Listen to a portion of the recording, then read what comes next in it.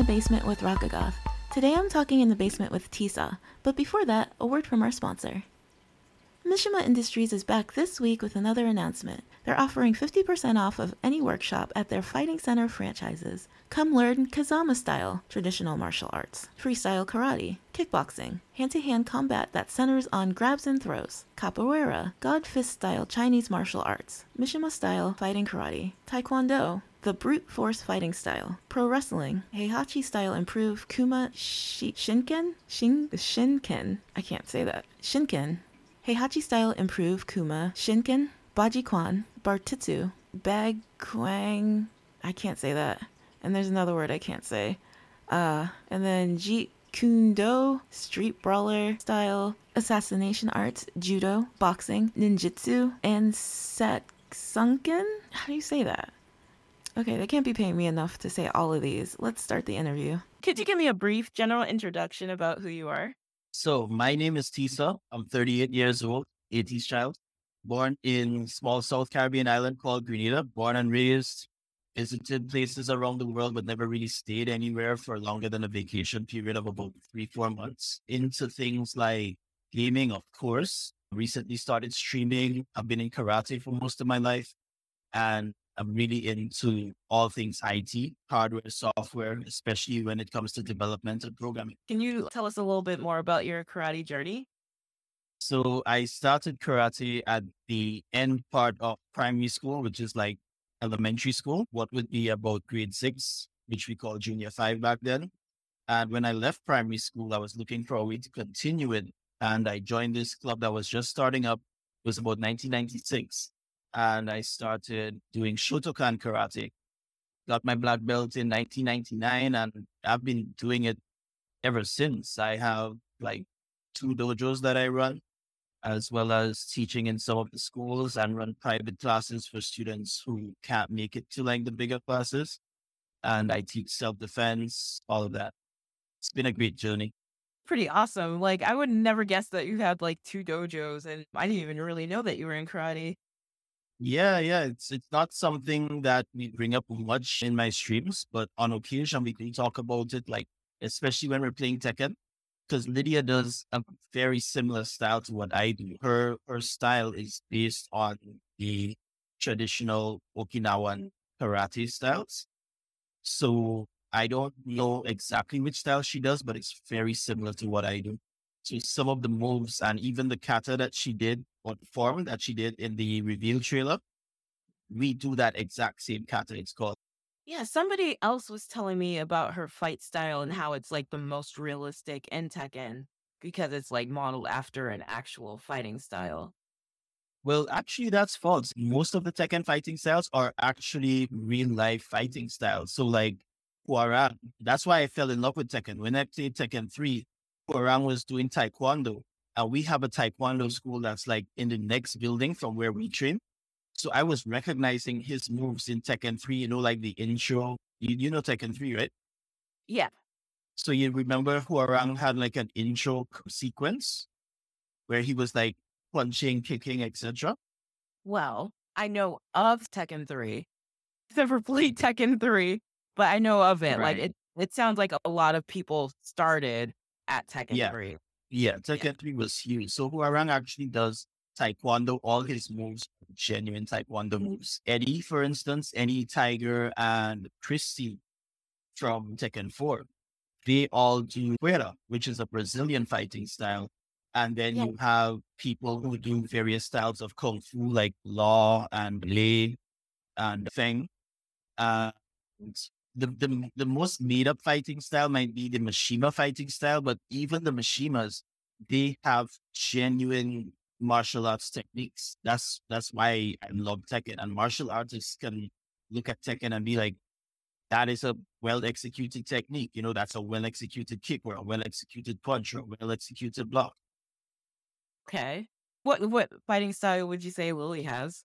So Lily, I can't say. Yeah. Yeah, I It's honestly purely don't made know. up. I'm not sure if it's purely made up. There's a lot of back turn moves, and generally in fighting, you don't want to turn your back to people. Like I've competed nationally, regionally, and internationally. and you never want to be in the ring and turn your back to somebody. And only for a split second if you're doing like a spinning technique, but you never just want to be hanging out with your back turned to somebody. That'll get you disqualified. She does do that a lot. Her style is very like acrobatic too. It is. It is. I think that's why I like playing her. She's just very dramatic, and I like the drama. I think the thing with Lydia is that it's a fighting style that most karateka would recognize, because in the WKF, which is the karate style, the karate organization recognized by the Olympic Committee, they are all from the Okinawan chain. So you have Goju-ryu, Wado-ryu, and Shotokan. Those are the four main styles that are recognized by the WKF, and they've only recently started to include others. And she comes from that lineage. Fun fact: the guy who choreographed most of her moves, he is a Shotokan practitioner. He's a sensei in the JKA, which is the Japan Karate Association. When did you get involved in programming? So I started playing around with programming in the early 90s when I got my first PC. It had Windows 3.1 and DOS, and it came with QBasic. And then I had this book about learning to code with QBasic. So I would basically like write the code down and watch stuff happen. And eventually I started like playing with things, changing colors. And that's how my programming journey started. I remember coding this game of Pong and having the ball change colors every time it hit the paddle. And that just blew my mind. So from there, I looked into other kind of programming. I got GW Basic. I got Visual Basic when that came out, C++, Java, and then eventually fell in love with Python. I mean, apart from the web development languages like JavaScript and HTML and CSS, Python is my love. So you mentioned QBasic. I know we're supposed to be talking about games, and I'm curious. I've never heard of QBasic or like you said GW Basic. Right. So they are both predecessors to Visual Basic. You know, Visual Basic. I've never heard of that either. I know. I don't know if people still code in Visual Basic. I think most people now they're on net, but Visual Basic, it was like when I want to say Windows 98 or somewhere around there came out, they shifted from QBasic to Visual Basic. And then before QBasic, there was GW Basic. So, excuse me, in GW Basic, there was no color. Everything was basically black and white. And then in QBasic, you could start to add colors because I think you had like 16-bit or 32-bit colors at the time. Don't quote me on that. It was a long time ago and I have a terrible memory. Yeah. But yeah, they're like QBasic and GW Basic are basically should be dead programming language. I don't think they're used anymore. All right. So we're gonna get a bit into gaming now. How long have you been gaming for? I've been gaming probably before I started programming. Whenever the Game Boy came out, actually before the Game Boy came out, like I started gaming personally when the Game Boy came out, but like before I used to be in arcades and stuff, spending my bus money. So I remember playing games like Samurai Showdown, and there was this one where you had to like shoot the laser gun at the screen, and like I think it was Desperados or something like that. Metal Slug and Contra and all these things. And then I had friends who had like Nintendos. And when I got a Game Boy, it was over. Went from Game Boy to PlayStation to PS2 to PS3. And since then, I've been a PC gamer. So you mentioned you used to go to arcade, and I feel like this theme has come up in past episodes. To you, what was arcade culture like? So here on the island, arcade culture was basically a bunch of kids fresh from school or on the weekend, just in a massively crowded room, everybody just waiting their turn to get on and trying to stay on as long as possible because you're spending your money to play, right? Especially when it came to competitive games like fighting games or racing games.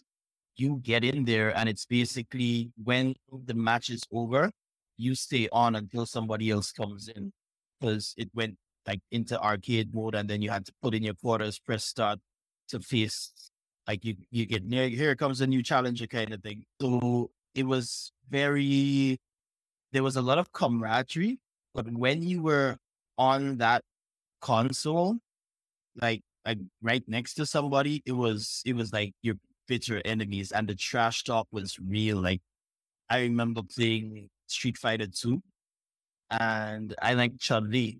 And anytime I hit somebody at the end of round, or even when you grab somebody in the middle of a match, it's like, yeah, take that. You know what I mean? It was like in your face kind of trash talking, not for the sake of trash talking, but just kind of like to get into your opponent's head to make them frustrated. Because once you're frustrated, you can't focus. So it was just like mind games as well as trying to learn playing the game. It was amazing.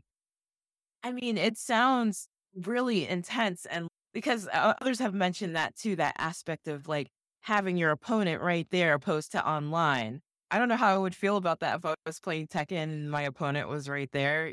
They couldn't one and done anymore unless they Right. ran out quarters, I guess. Yeah, that was basically it. And after quarters, when the PlayStation and so came out, it went up to like $1 to get onto the game. Like the console cabinets were 25 cents, and then the what was the modern era at the time, the PlayStation dropped. It was like, okay, you got to pay $1 to play these PlayStation games. That's when I met Tekken 3. I was like, what is this?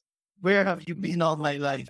It's like you can move into the background and foreground. Like before that, all I had was Mortal Kombat, Killer Instinct, and Street Fighter. Well, no, I played games like King of Fighters and that kind of stuff. But Tekken 3 was the first game, I mean, that you could actually see like, oh, this is like real life fighting. It's not just moving back and forward and jumping. It's like even the jumps felt realistic because you couldn't jump over your opponent. You could like jump like a little bit into the air, but you didn't really want to use jumping techniques unless you were like Parang or Taihachi, because they had like specific aerials that could do damage. Yeah, it was awesome. Did you ever play Virtual Fighter? Virtua. I did. I played Virtual Fighter on the Sega Saturn, What are but your thoughts about it? Virtual Fighter felt really sluggish at the time. Like it it it was 3D, and like it was a lot of fun because of the ring outs and stuff. But Tekken was just like next level. You know what I mean? It was like Virtual Fighter, but better. Another game that I loved as well was Bushido Blade. I wish they would like make a Bushido Blade on current gen stuff, like current gen hardware. Because Bushido Blade was realist martial arts game I've experienced with weapons. You know what I mean? So, do you play most of your games on like a PC or a console? Yeah, I'm exclusively PC now. Oh, okay. So when did you make that switch and why? That's a long story. The short version is I was fed up of Sony because I was a Sony boy. Like I was on the PlayStation 1. I had close to 100 games for the PlayStation. Then I got a PlayStation 2. I had like close to 100 games, PS2 games. And then I got a PlayStation 3. I had close to 100 PS3 games. And then the PS4 came out, and it was like, where's my backward compatibility? You know, at this point in time, Xbox guys were like, oh, we don't need to like buy all brand new games. We can still play the games that we have that we still love. And I felt like Sony was robbing me. And then every time I was like, I couldn't play games that I wanted to. So like I was heavy into the Metal Gear franchise, right? I've been playing Metal Gear since the Nintendo days. So when I played Solid on the original PlayStation, it was cool. PS2 came out, and there was Sons of Liberty. It was like, okay, I'll play one over. So it's fresh in my head, and then I'll play two. And then I can't remember if Snake Eater was on PS2 or PS3, but I remember like going into Snake Eater and being like, this is awesome. And then when 4 came out, Metal Gear Solid 4 on the PlayStation 3, I was like, you know what? This is back to the Solid Snake saga. And I would love to play 1 and 2 over, but I couldn't. I don't think you could have played PS2 games on the PS3. So all my PS2 games were just like trash at that point. And I was like, man, that hurts because there were some really good games on the PS2 that I wasn't able to play anymore. And then the same thing happened with the PS4. Like I had so many PS3 games. I still have PS3 games on my shelf that I would love to play over and over again. And I wasn't able to do that on the PS4. And I was like, you know what? Instead of, because it's really expensive to bring in stuff here. So instead of spending that money to bring in a console and then still have to buy games, I'm just going to invest in a PC. And that was when I started being a pirate. Okay. I have all sorts of questions right now. First of all, consoles never used to have backwards compatibility. At what point did you start expecting them to? Because of the bloody Xbox, right? Because yeah, you didn't have backward compatibility when you had cartridges. Like from NES to Super NES, you expected to move on. But then when the Xbox came out, like I can't remember which one it was. That was around the time of the PS3 or the PS4. It would have been. It's like Xbox, like Microsoft fanboys were like, bro, you can't even play your old games anymore. You got to get a whole new system. And, Sony's excuse was like backwards compatibility is going to make the console more expensive. And I was just like, you know what? I'm done.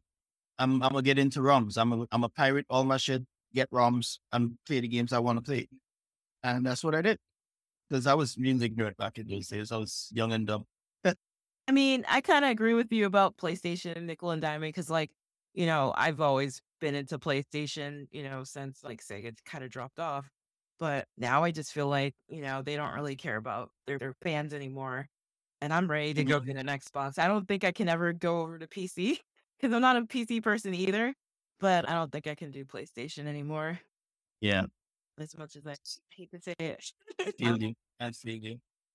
And I also know that you must have had like 100 games on your PS3 and PS2 because like your game list now on your computer, like no joke. Like that was Yeah. impressive. Like how many games do you have on there? Too many to count. Like my installed games, I have 125 games installed on my PC right now.